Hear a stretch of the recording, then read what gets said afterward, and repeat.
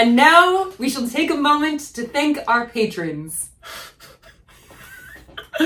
Allison Connors. Krisha Dolan. Cheryl Eisenhower. Birdie Tam. Birdie Tam. Hi. JS. Natalie Curry. Katie Grant. Francie Dillon. Laura Reinsdorf. Leah Tab. And for this week's blessing, may your mind shatter before your pots.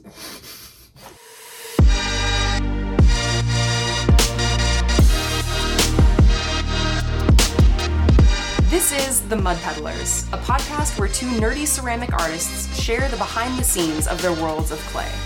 We're your hosts, Lindsay M. Dillon. And I am Dante of Earth Nation.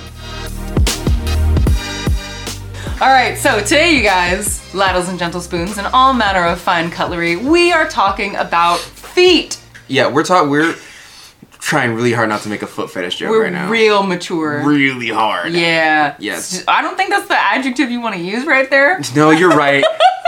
You're right. Sorry. I promise it's not going to be like this the entire episode. So, feet. Why are we talking about feet, Dante? We're talking about feet because I feel like there's so many, especially when you get into the intermediate phases, the feet that most of us learn to do when we trim, right? It's just like the common roundy feet on your cups. There's so many different types of feet. Yeah. It's insane. And it matters a lot for the weight, the presentation of the actual piece. And there's, I wouldn't say controversy, but there's definitely like some opinions. Some of which were previously held most fervently by you. Some of which, yeah, I've calmed down a little bit, but Yeah. it's only because like I realized their utility now. Yeah. As for before, I was like, no, I was on the path of a lot of like old head potters that are like, nope, I was taught this way, so this must be the way it's done. I'm lucky that it took me only a couple years to get my head out of there. Yeah. You know what I mean? Yeah. But now I'm on the path of like, no, everything has utility. It's just when and how you use it. Yes. Yeah. So one of the biggest things of kind of on those lines is like the big question of like, okay, do you trim the bottoms of your pots or do you not trim? To trim or not to trim? That is the question. That's definitely something in the pot. Like some people, look, I think even you agree with this. Yeah. It's definitely pottery culture to when you pick up a pot, we feel it, we look at it, and we almost always immediately look at the bottom. Oh, undoubtedly. You turn it upside down and you look at the feet. Right, and we're looking for two things, usually two things. We're looking for the signature. Yeah. Number one, the maker's mark. Uh-huh. We're looking to see how well you took care of the bottom. Yes. Because it's an old pottery adage that might have came from Yoshio, actually. I don't know. A lot of my stuff comes from Yoshio. Where he was like, the parts of the pot that you cannot see are the most important ones. Because if you took care of those, it shows the crafter actually cared about the piece. Yeah. And that to me always translated into like, trim your bottoms, take care of your bottoms. But that's not really how it goes. Yeah, because I think because some of my favorite, or one of my favorite mugs, which is a mug made by Sean Bill, he, and with that particular cup, he didn't trim the bottom, but the bottom was still well taken care of. Like, Right. I don't know what it's called, I think maybe you mentioned the term for this earlier, but he basically looked like he took either like a looped like wire tool or like a serrated tool or something. Anyway, there's a pattern on the bottom to show like, yeah, there's like a pattern on the bottom of the cup. So even though it's not trimmed, there is still care and attention paid to the bottom of the foot. Absolutely. And I feel like that's the more important part compared to whether you trim or not. But like let's say someone is thinking about whether to trim or not. Like, what do you think are some of the things to keep in mind about like trimming? Because like my first thought is that, okay, if I was gonna stop trimming the bottom of my feet, my biggest thing is that I would have to make sure that when I was raising the walls, I left a lot less space both on the floor of the cup and on the bottom sides, because normally I leave like maybe like a third of an inch of space. Yeah. Because I do, especially on my steins, like I actually trim away a decent amount of stuff to get that like the multiple lumps, lines, shapes. I get what you're saying. That it gives the bottom flavor. Yeah, exactly. I get what you're saying. Well, I mean, there's two primary reasons that most people like myself trim the bottoms of their cups. And number one, it's to give it a space to touch the kiln shelf, so that it doesn't run as much. Which you can do that with like non-trimmed bottoms, but it looks kind of weird when you have like something that touches the bottom of the kiln shelf and then you wipe away, and sometimes there's a white space. Some people prefer that. Some people don't. You're basically talking about like the room that people leave for the glaze to move. Yeah, essentially. Is kind of what you're talking about? Yes. Yeah, a lot of people make feet specifically to make space for that. And, yes. Sometimes feet hide it. If you're at a certain angle, you're like, oh, I can see the entire pot, but not the feet. Yeah. So the pot looks more complete in that way. The second one is that you're really just, like 80% of it, you're just leveling out the bottom of your cup. Yeah. That's it. When you wire it off, when you pull it off, you're honestly just leveling out your cup so it sits plumb. So it sits level. That's all you really need for trimming. Yeah, if you were to do like the most basic level of trimming. Yeah. And some people have a hard time with that because when they take their wire tool and they unmarry, lack of better term. We're using some real when they divorce. When you divorce the cup from its wheel head. They definitely, like, some people use the wire tool and it's a little bit uneven. Yeah. And trimming will fix that. Yes. Right? Yes. Which, by the way, I should mention, the tool that you were talking about earlier with the little spirals at the bottom. Yeah. That is a tool that is primarily made by a company called Dirty Girls. Yeah. Oh yeah, I've heard of them.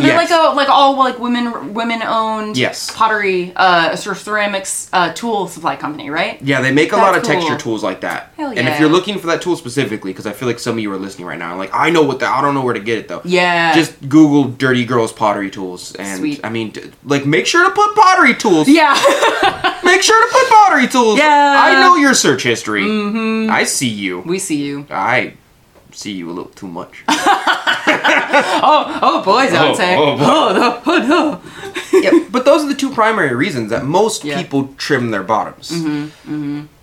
Yeah, I've pretty much always trimmed my pots. Like, I think I went through a period of time, maybe like 6 years ago, where I didn't trim my pots, but I also didn't I did not take very good care of the bottoms. Yeah. And, and I think so for me, one of the reasons I ended up like, instead of deciding to not trim my pieces, but just learn how to take better care of the bottoms, one of the main reasons that I do trim my pieces is because my favorite way to sign my work, as some of you might know, is to have my little insignia on a raised little stamp of clay so that it looks like a wax seal, right? Yes. So I can't really do that if the piece is completely flat. Yeah, you'd have to put it somewhere else. You'd have to press the stamp super hard into the clay body at a certain stage. Yeah, but then the bottom would warp up, and it's just Yeah.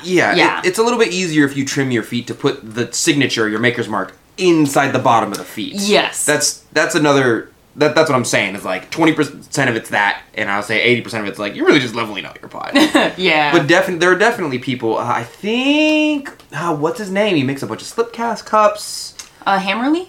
Hammerly, I think. Hammerly? Yes. Yeah. He just has like the signature on the side. He has like a little metal stamp.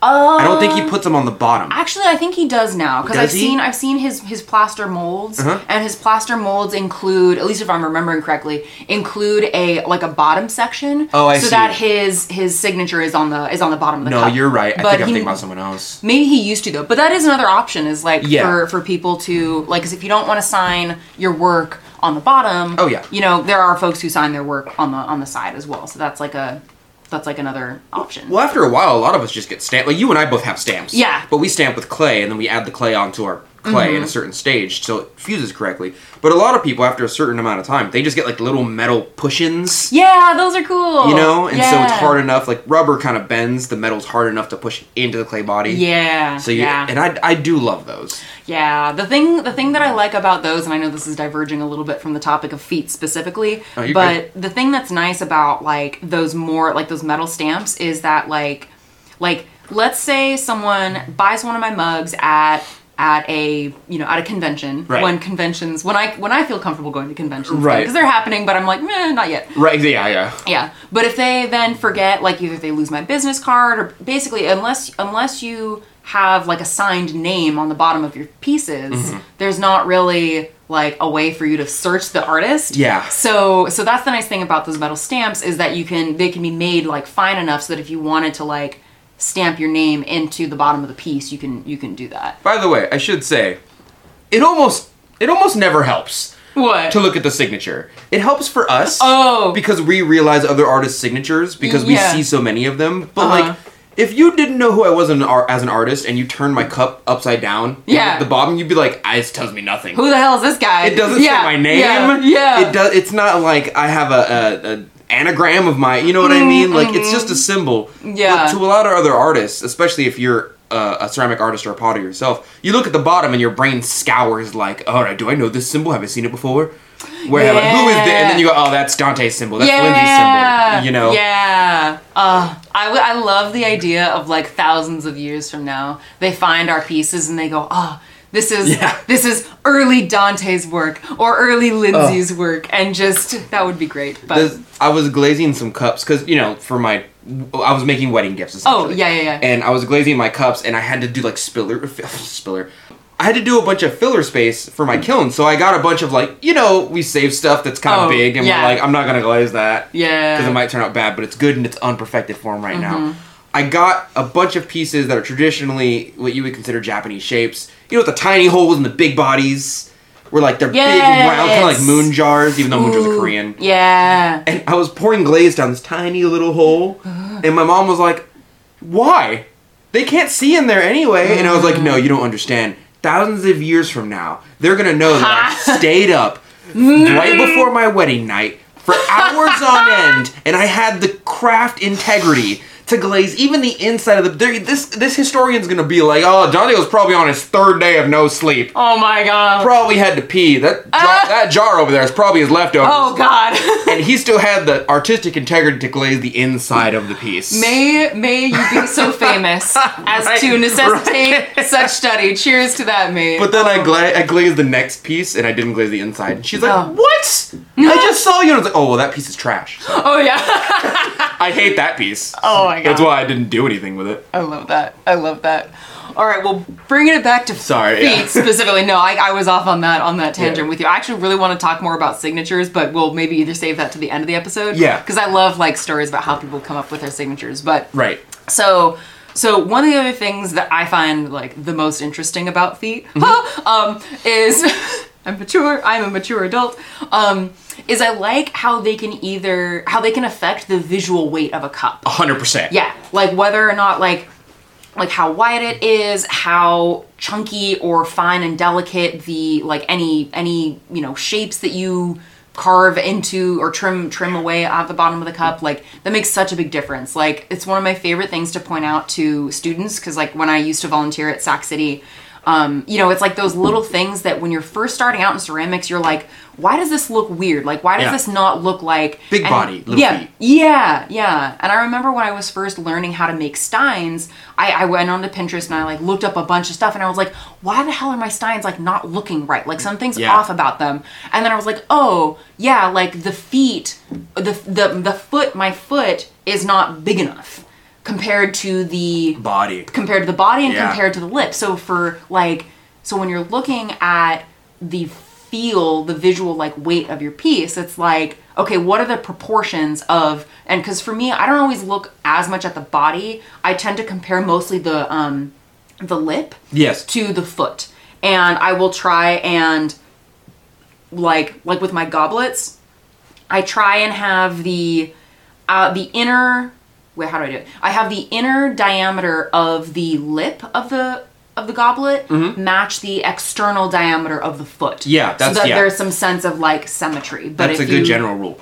Yeah. But you were talking earlier before we got on about like the rule of thirds. So tell me about this rule of thirds. I was taught the same rule that you were taught, where Yoshio was like, if you're gonna make a cup or anything like that, generally speaking, you want to make the lip of the piece, or the very top of the piece, around the same diameter as the bottom of the piece. And that, like, it doesn't have to be exactly the same, but if you make your mouth super wide and spread open like a bouquet of flowers, and then you make the foot super nice and tucked in, it just looks weird. It's not to say that it can't be used in the art world, but like if I made a tiny foot like this, like this one right here. And for our listeners, the foot is like on a teacup. It's on a teacup and the inch and a half at most. Yeah. In the entire circle, and then I put it on like one of your steins. It would look super weird if this foot. Was on that stein behind you. It would look super weird because it's super tiny in comparison to the rest of the body. Even if I made the mouth super small And so in order to kind of make that even out, he's like, yeah, you should make the mouth at least a half to a third of the body, and the foot should kind of be near the same diameter as the mouth. Just to make it all, the way he explained it, honestly, is that your pot is a story, right? And your beginning of the story, if you have a small foot, it's real light. And you want a lot of meat in the middle, or sometimes you want a light middle.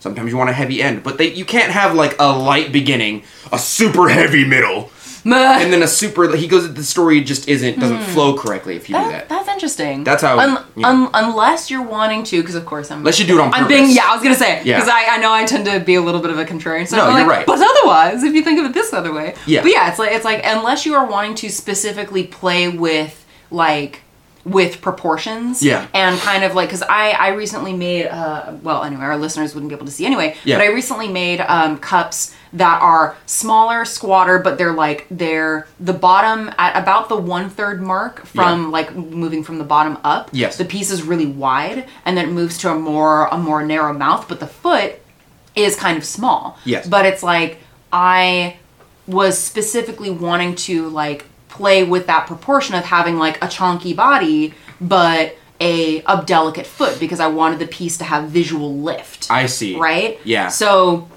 but it's about like intentionality, because I think often what happens, especially with like beginning pieces, is that like the proportions will be like just slightly off, but off in a way where it doesn't look intentional. So sometimes exaggerating the difference between the proportions between the lip, the body, and the foot can make a piece look more intentional. Even if it's still like crazy wide lip, narrow body, super big foot, you can play with those things, but it looks, I feel like so much about like making things look good, even if it's quote unquote weird, is about like, does it look like it's done on purpose? On purpose. Yeah. I think every artist does this, where like you mess up a piece and you're like, well, I have to make it look like I did it on purpose. Like working with your mistakes, you know what I mean? Yeah, you're really just like, if you're past the point of no return, you just have to work with your mistake. Otherwise, it looks like you messed up. Yeah, or you just start a new piece. Or you start a new piece. But I agree with you. It's like if you've gone down the road. Yeah, if you've gone down the road, keep on, just keep swimming. Yeah, no, definitely. Yeah. There is another thing. So like you can definitely put stuff on your, not put stuff on your pot, but you can definitely make pieces of your pot that enhance the foot as well. So explain me. Right, so I'm not allowed, Twitter said I can't explain anything. That's mansplaining, that's different. Sorry, yeah, that's true. So what I still kind of do it actually, is, you know, most people when they trim a bottom, they trim their foot, they round out the bottom like right here. You can't say it, but like basically they create a flange. Yeah. It's like an upside down V shape. Yes, upside down V shape, and then there's a V shape kind of cutting into the body of the piece, and then it rounds out to the rest of the cup. That gives your piece so much. What are people gonna do for like recruiting the YouTube people are gonna see this, but the podcast listeners are like, I don't understand why they're laughing. We're giving like alien traffic signals. Alien traffic signals. As we describe pots. Pretty much. We're visualizing a pot together, but it's not working. You know what? We just need to Vulcan mind meld this. It'll be a lot easier. Yeah. We'll just create a hive mind. Anyway, carry on. The new army. Sorry. Oh my god. So what I did for quite some time is, because I wanted my pieces to look more delicate, be a little bit more lifted, instead of kind of bringing in the foot, I would just leave that trimmed part. So I turn the pot upside down. Hold on, I put the pot upside down. I would trim and make that angle that you usually do when you trim. Oh, yeah. And I would just leave the angle. So it would look like an upside down V, essentially. Oh, okay, yeah. And that gave a lot of lift to my piece. I also use it as like a glaze. I know I'm getting into it. I also use it as like a glaze line, where you put a line in your piece. Yeah. And it's like a moat, so the glaze has to go over that line to run off the pot. Yes. I remember Florian Gatsby does something similar. Yeah. Gives you a little bit more wiggle room. It doesn't save your pot, but like if you put a line at the bottom of your pot, like actually like indent, a line, like an actual like a ridge, like of a ridge. Clay. Yeah. Yes. I like a physical ridge of clay. A physical ridge, or like a moat, or like when you're trimming, you just stay at near the bottom of your pot. Just put a line down there. So if you overglaze, your glaze has to go over that little line. Yeah. And so it doesn't prevent overglazing, but it helps. Yeah, if it's like on the edge. It's on the edge, yeah. It can help a little bit, especially if you have like a runny glaze. Absolutely. Yeah. Yeah, especially if you're like John does a lot of like melty glazes. He probably does actually. Yeah. He probably does have like a glaze line at the bottom. I just don't see it a lot. Yeah. Well, we're gonna have to buy one of his pieces and find out. or if one of our listeners or viewers has a John the Potter pot. You know, you don't want one. Not like you don't want one, but I was gonna say like DM us at Lindsay. Yeah, show us at Earth Nation Ceramics. Tag us. I was gonna bug him at Ensika, but I don't think he's going. I talked to him and he's like, I'm not going. Yeah, no, that's fair. I was gonna do a mug trade. He's probably trying to be safe. I get it. I feel it for sure. Well, he's also got a new wee babe. That's true. So, he's on his third. I think so. Yay! Congratulations! Super exciting. Anyway, okay, so. Let's talk about, well, we got two options here. Yeah. Okay, so segue. Okay. This is appropriate. Okay. So for glazing the underneath of pots, like let's say you've trimmed your piece. Yeah. And you have created, like as you've trimmed away, you've created like a well in the center of the bottom of your piece. Usually where the symbol goes. Right. Yeah. So there's the option to glaze or not glaze that part. Do you have any opinions on this? Because I have a lot of them. You know, I don't really care that much, to be honest. Like, I do glaze that underneath for the most part. Like, there's been a few times where I haven't. Same. Yeah. But I think if I were to not glaze the underside, it would have to be because I was wanting to highlight the like raw clay body in other design aspects of the mug. But if the whole mug is glazed and just the underside isn't, I don't know. I mean, I don't know. I mean, I guess I kind of do, but maybe that's just more out of habit than any intentional like, you know. I have the same way of thinking about it as you do, except for at the end of my road, I say it feels less complete. To me, like when I look at the entire thing and it's all glazed, and I look at the bottom and part of it's not glazed, even if it's the part that most people can't see, my brain goes, just glaze it. Yeah, like is it intentional? Or, did you not glaze it because most people wouldn't see it, or did you not glaze it because your symbol's there? Do you want like unless there's a reason for me to not glaze it, much like yourself, I'm gonna glaze it most of the time. Yeah. And I know it's another part to take care of the pot, but that goes back to like I'm gonna take care of the bottom a little bit. You know what I mean? Yeah. You gotta take care of the bottom. I was going there. You take care of the bottoms. Bottoms take care of you. I'll tell you what. Oh my god. I'll tell you what. Oh, we're gonna get banned. We're gonna get banned one of these days and be like, they crossed the line. Oh man. We're just talking about pottery. Just pottery. Yeah. It's nothing big. We're tripping. Tell you what. There used to be a sign in Yoshio's studio that said a clean bottom is a happy bottom, and it was from the kiln operator. Oh, that's great. Yeah. Her name was Gina, and she was she's just tired of students like just dipping their stuff and putting it on the shelf and not. Oh, yeah, She would not put your pot in the kiln if you. I think that's good. 100%. She'd be like, no, clean it or your work doesn't get done. Yeah. Well, I feel like it's because, again, like a lot of beginners kind of forget that, like, oh yeah, like especially if you're, I don't know, like I feel like for people who I doubt that anyone listening, let me put it this way, I doubt that anyone listening to this podcast, like, is as flippant about ceramics as to repeatedly be like, oh yeah, I'm not gonna, like, glaze the bottom of it. But I don't know, I remember at Sac City, we ran into that a lot, where it's like people who are just maybe not super invested in the class are just like, oh, I'll glaze it real quick, and then it's like, oh my gosh, the poor studio technician. The amount she of had people, the patience of a saint. All right. The amount of people who take a pottery class because they think it's gonna be easy, only to find out that it's really not easy. Welcome to the fire. Like, at the level that I'm at right now, my brain kind of goes, I think math would have been easier. Like, I always complain about algebra, but I think algebra would have legitimately been easier if I just picked a career in teaching people math. Because there's so many variables to pottery, but math is like, you're right or you're wrong. Like, there's a couple ways to do one thing, but you always get the same answer most of the time. Like, unless you start getting into that super theoretical stuff, but that's a whole other, like, that's a whole other ballgame. Get into the quantums. Yeah. That actually reminds me. Segue?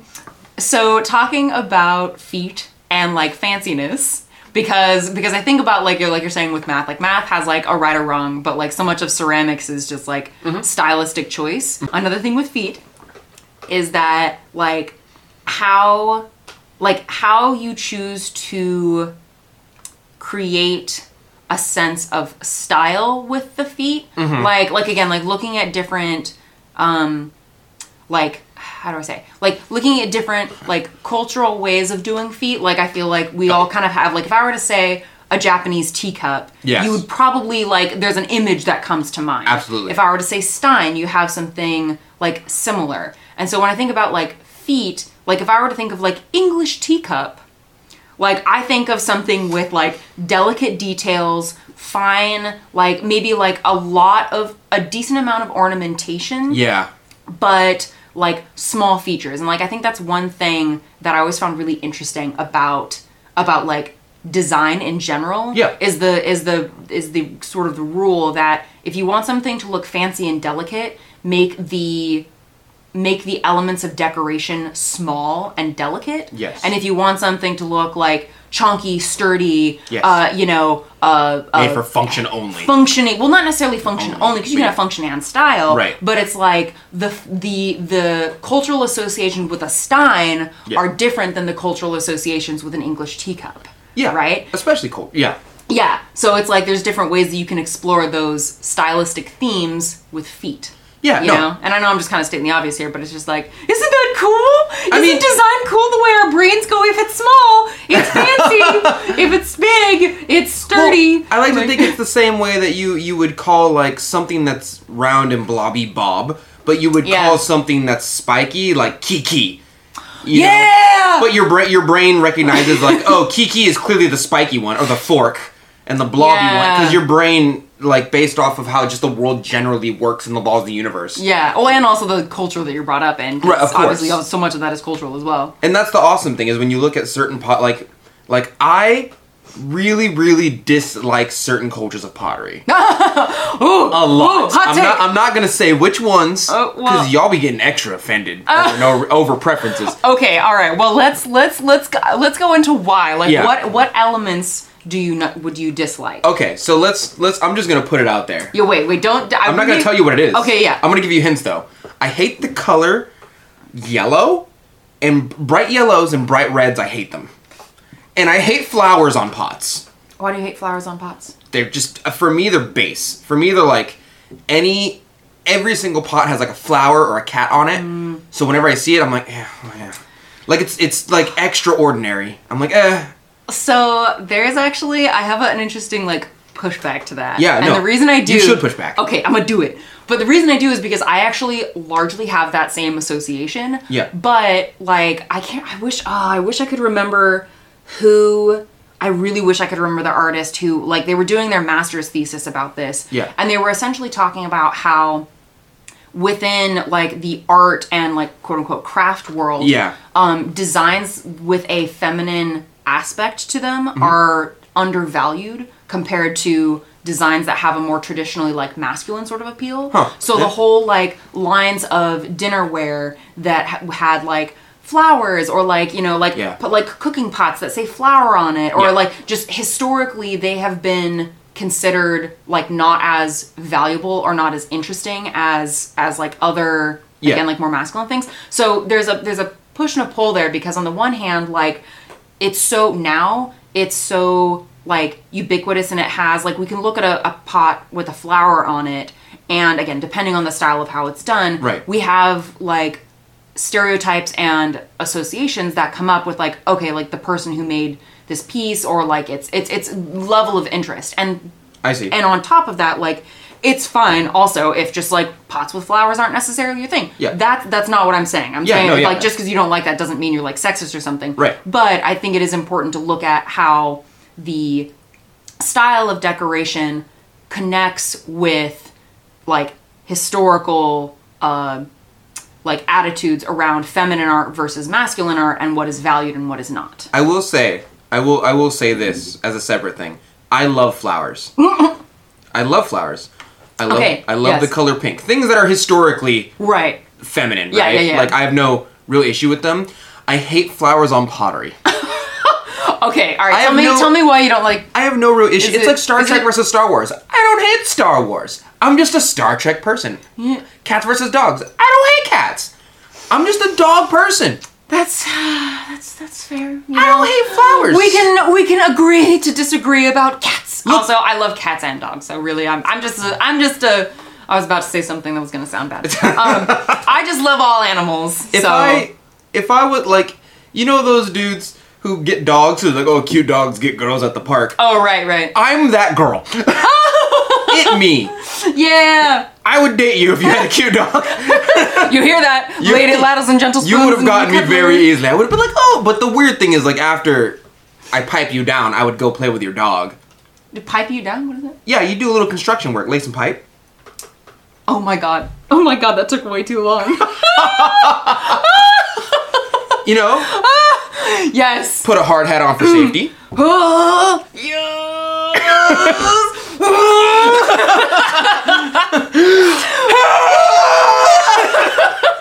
Oh my god. Bless our partners who deal with us. Good lord. I will say I don't like flowers. I don't like the color red and yellow, and there seems to be a certain culture of pottery, especially at the production level, that does like just flowers in red and yellow and brown clay. Oh. That's their whole thing. And like anytime I look at it, I'm like, yeah, of course. Like I don't like it. I'm not gonna say. A lot of people right now are like, yeah, I know which one it is. I think I kind of know what you're talking about, and it's. I do like Egyptian pottery, but I will say like really old found Egyptian pottery just seems to be super angular. Yeah. And whenever I see it, I'm like, oh, that's just pots with edges. No. And I don't hate it, but like that's kind of all you guys did for a while. Granted, they did discover colors. Like they would crush up a lot of minerals, put them in their pots. They really paved the way. They're really the progenitors of a lot of colors that we use today. But like I can't do triangular cups anymore. I can't do it. I actually love seeing the pottery in the oh my god, I can't remember the name of the museum, but it was a historical museum or archaeological museum in Cairo. Yes. So when I was lucky enough to get to go to Egypt, it was super cool to get to see those pieces in person because there was really interesting different styles. But like I think like I guess what I'm hearing, and I'm curious and about like how this relates to, I don't know, I guess, well, because we're talking about feet, we're also talking about style in general. And like it makes me think that part of what makes things interesting to you is like, and honestly to me in general, is like how predictable something is. Like being able to look at something 1,000%. and being like, have I seen something like this before? Yes. And the pieces that are most interesting, and it's like, especially I feel like in my sculptural work and to some degree, like in my own, like in my functional work, like I like being able to make things where you look at it and you're like, your brain isn't quite sure how to categorize it. Yeah. And so if you're looking at something, and again, not to say that the thing that your brain categorizes isn't good or it doesn't have value, because, you know, flowers or like other styles of pottery, like what you're kind of talking about. There's some beautiful flowers out there, yeah. Yeah, and they're all like, those are all, you know, completely valid forms of expression, and they have a quality and they have an audience for their own audience that likes that kind of thing. But I think I'm kind of with you where it's like, it's nice to be able to look at something and be like, I am not sure what you are. Yeah, if I watch a movie and I can tell which two characters are going to fall in love in the first 5 minutes and it's not a love, I don't care about it. Yeah. Like, I'm also, and on the same level, with the same energy, I'm super tired of watching a movie and then they like give me a very predictable thing that's going to happen because it caters to the most base line of people. Like, whenever there's a movie about, like, saving the world, and, you know, like, there's a guy there, and there's a girl there, and they're really close. And, like, all of a sudden, he turns to her, and I'm like, I swear to God, if they kiss right now while the world's ending, if they start slapping cheeks and then they do, and I'm like, the world's ending, can you not? Yeah. Can you stop sticking, can I just have, like, a badass character, please? I don't care what the gender is, I don't care what they look like, I just want them to, like, be cool. And not have, like, romance shoved down their throat, because that's what, like... people like. Yeah. That's what people, like, respond to in movies, and the movie creators know that. So, like, I assume there's an artist somewhere making movies, and they're like, we gotta put a love story in there. And they're like, why? It's a good movie by itself. And they're like, I don't know, just make up a token dude character who falls in love with the main female character. Yeah. Because that's what people want right now. And every time you feed into that and every time you buy that, you're just pushing that more into the culture, more and more and more. And that's, I don't know. You're right, though. Yeah. If I can tell what's going to happen, I don't want to see it. Most of the time. Yeah. There's definitely times where it's really well. Like, this teapot right there has flowers on it. Yeah. Beautifully done. Right? It's also mass-produced, I'm sorry. It is also mass-produced. Yeah. But at least it has a certain architectural, certain style that I enjoy. And I like it. My aunt gave it to me. But there's definitely, certain cultures make the same, like, type of pot over and over again. And I'm like, all right. I feel like that's like treading the line, though, with, like saying, oh, yeah, different cultures, because, like, ascribing... It's like English pottery. I can't stand English pottery. Yeah. It's just porcelain with gold flowers on it. That's it. That's all you have. Yeah. I don't want to see any more of it. It also harkens back to a time where they took things and recipes that didn't belong to them. Oh, yeah. That's why they used to call it China, so whenever I see it, I'm like, you're fetishizing porcelain, but realistically you're just fetishizing a certain time in history in which took something that doesn't belong to you again from a culture that didn't belong to you again. Like, I don't like any of it. I don't... Yeah. I'm not a porcelain, like, English pottery collector. Because the history behind it and how massively produced it is, but people act like it's God's gift to pottery. Can't stand it. Yeah, no, I hear you there. Like, I think, like, ceramics, like, you don't... How do I say? Like, like, art does not have to be political by any means to be, like, valued, but it is interesting, and I think in some degrees it's important to at least know, like, the history of some of that. And admittedly, like, I'm still learning it myself. Absolutely, yeah. But yeah, maybe we should do an episode on that someday, just, like, kind of talking about, I mean, that's a lot. There's a lot that goes into that conversation, but just a little bit, like an intro to why porcelain is... It's gonna tread the supremacy line a little bit. It's gonna, like, one of us at some point is gonna be like, if you're really into this one thing, here's the history of it. It's not all that great. Yeah, but it's important though. Like, ceramics and pottery is, like, it's got, you know, it's one of the oldest mediums of humankind. Yeah. So, you know what I do love? Aztec pottery. That shit's old. It's so based. It's so, like, we made this because we had to. We needed it. You know, like, we use this to carry stuff. Most of the time it's brown clay. You know, like, I love it so much. Okay. I don't know. Yeah. Same thing with Grecian pottery. Like, Grecian pottery is either, like, super artistic with, like, black sgraffito, underglaze, slip, or it's like, I held my grain in this. Yeah. I had to make this to hold my grain. Yeah, yeah. I mean, I think there's a lot of that for, like, all cultures. Yeah, there's definitely a functional and a capital A art, as you would say. Yeah, right. Portion of every culture with ceramic artwork. Yeah, yeah. And I'm very, there's a line in between where they take, like, decoration or art and then they take functional and they combine them, and that's become the new production because people realize, like, oh, that's fancy. Yeah. But it becomes oversaturated in the market that I go, I don't really like it anymore. Yeah. You kind of beat a dead horse. It kind of, it feels predictable again. Yeah, it feels too predictable, and I'm like, I don't like it. Yeah. I can't. If my mom comes back with another red and yellow flower pot with brown clay on it, with a rope tied around the top, I'm gonna lose it. Yeah. And then she's like, why don't you make this for me? And I'm like, I don't like the colors red and yellow. Yeah. I don't even like flowers on pots. Yeah. I love flowers, not on pots. Yeah, yeah. So feet. Alright, is there anything else? Like, because essentially what we've talked about trimming versus not trimming, glazing versus not glazing the underside of the bottoms, how you can play with the proportions of a pot to play with its visual weight. Absolutely. And we've talked about fanciness in terms of, like, making something with, like, if the decorative features are chunky, if they're bigger, they convey a sense of, like, sturdiness and like toughness versus fine details conveying a sense of fanciness. Yeah. Is there anything else that you're thinking about for feet that you think would be helpful for our viewers and listeners to consider? I would like to say as a general rule, a lot of the things we talked about today, especially culturally with, like, pottery culture, are kind of like things that we just view in that sense, but there is definitely a place, one of my favorite places actually, where you can make, I don't know what it's called. I call it contradiction art or contrast art. Oh, okay. Where like you make something super big and chunky, but you make the foot super small on purpose. Tiny! Yeah, or you'll make an ultra big foot and a super small pot. Just like because it elicits that emotion out of people. And good art should make you feel something. You know what I mean? Yeah. And I love that. Yeah. Oh, I love seeing a piece that is half super clean, like the artist really made a pristine porcelain pot, and they marry it together like a super messed up piece of the pot. Yeah. Oh, it's gorgeous. I love that idea of like playing doing that, like making like these crazy pieces. So it's like especially if you're just starting out with ceramics, or it's like you've like been making things, you're like, how do I change things?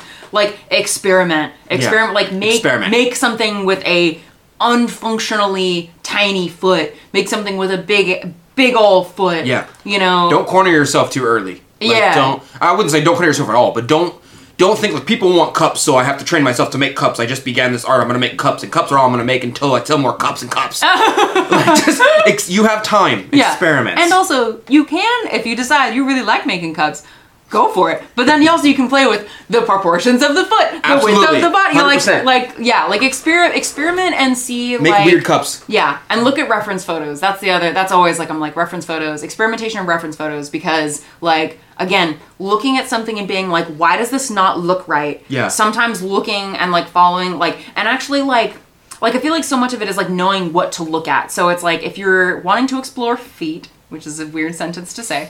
I'm no king shit. Find some artists and look at the proportions. Like, think about the rule of thirds. Mm-hmm. Like, okay, does the outside of the cup of the foot line up with any other aspects of the cup? Like, is it, when I look at this, does it, like, what kind of adjectives come to mind? Does it look fancy? Does it look sturdy? Does it look, and so I feel like the more that you practice looking at other pieces and describing in greater detail what it looks like, the easier it is to replicate that within your own work. Right. Yeah. Agreed. Yeah. Especially with practice. Yeah. Especially with practice. Yeah. People can explain how they made a piece, but until you do it yourself, like 90% of that knowledge is doing it. Yeah.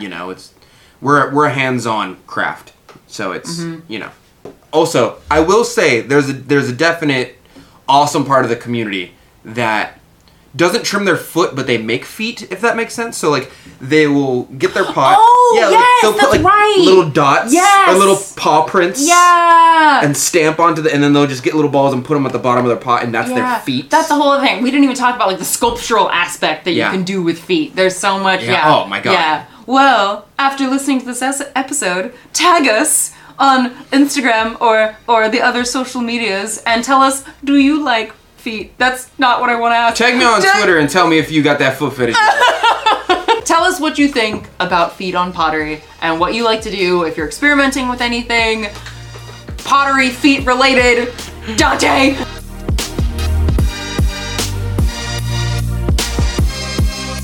And that's it for today. Thank you for listening to The Mud Peddlers with Lindsay M. Dillon. And Dante of Earth Nation. Want to say hi and see what Dante and I are working on in our studios? Check out the show notes for links to our websites and social media below. You can find me at lindsaymdillon.com.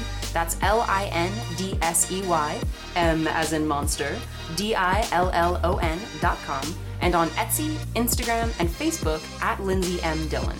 And you can find me at Earth Nation Ceramics. It's spelled exactly how you think it's spelled, but you can also find me on my Facebook fan page and Instagram at the same name at Earth Nation Ceramics. If you enjoyed hanging out with us today, or you have a question or topic you'd like us to discuss, take a second to rate and review The Mud Peddlers in Apple Podcasts. It helps our podcast reach new listeners, and we really appreciate the feedback. Thanks again, and we'll catch you next time.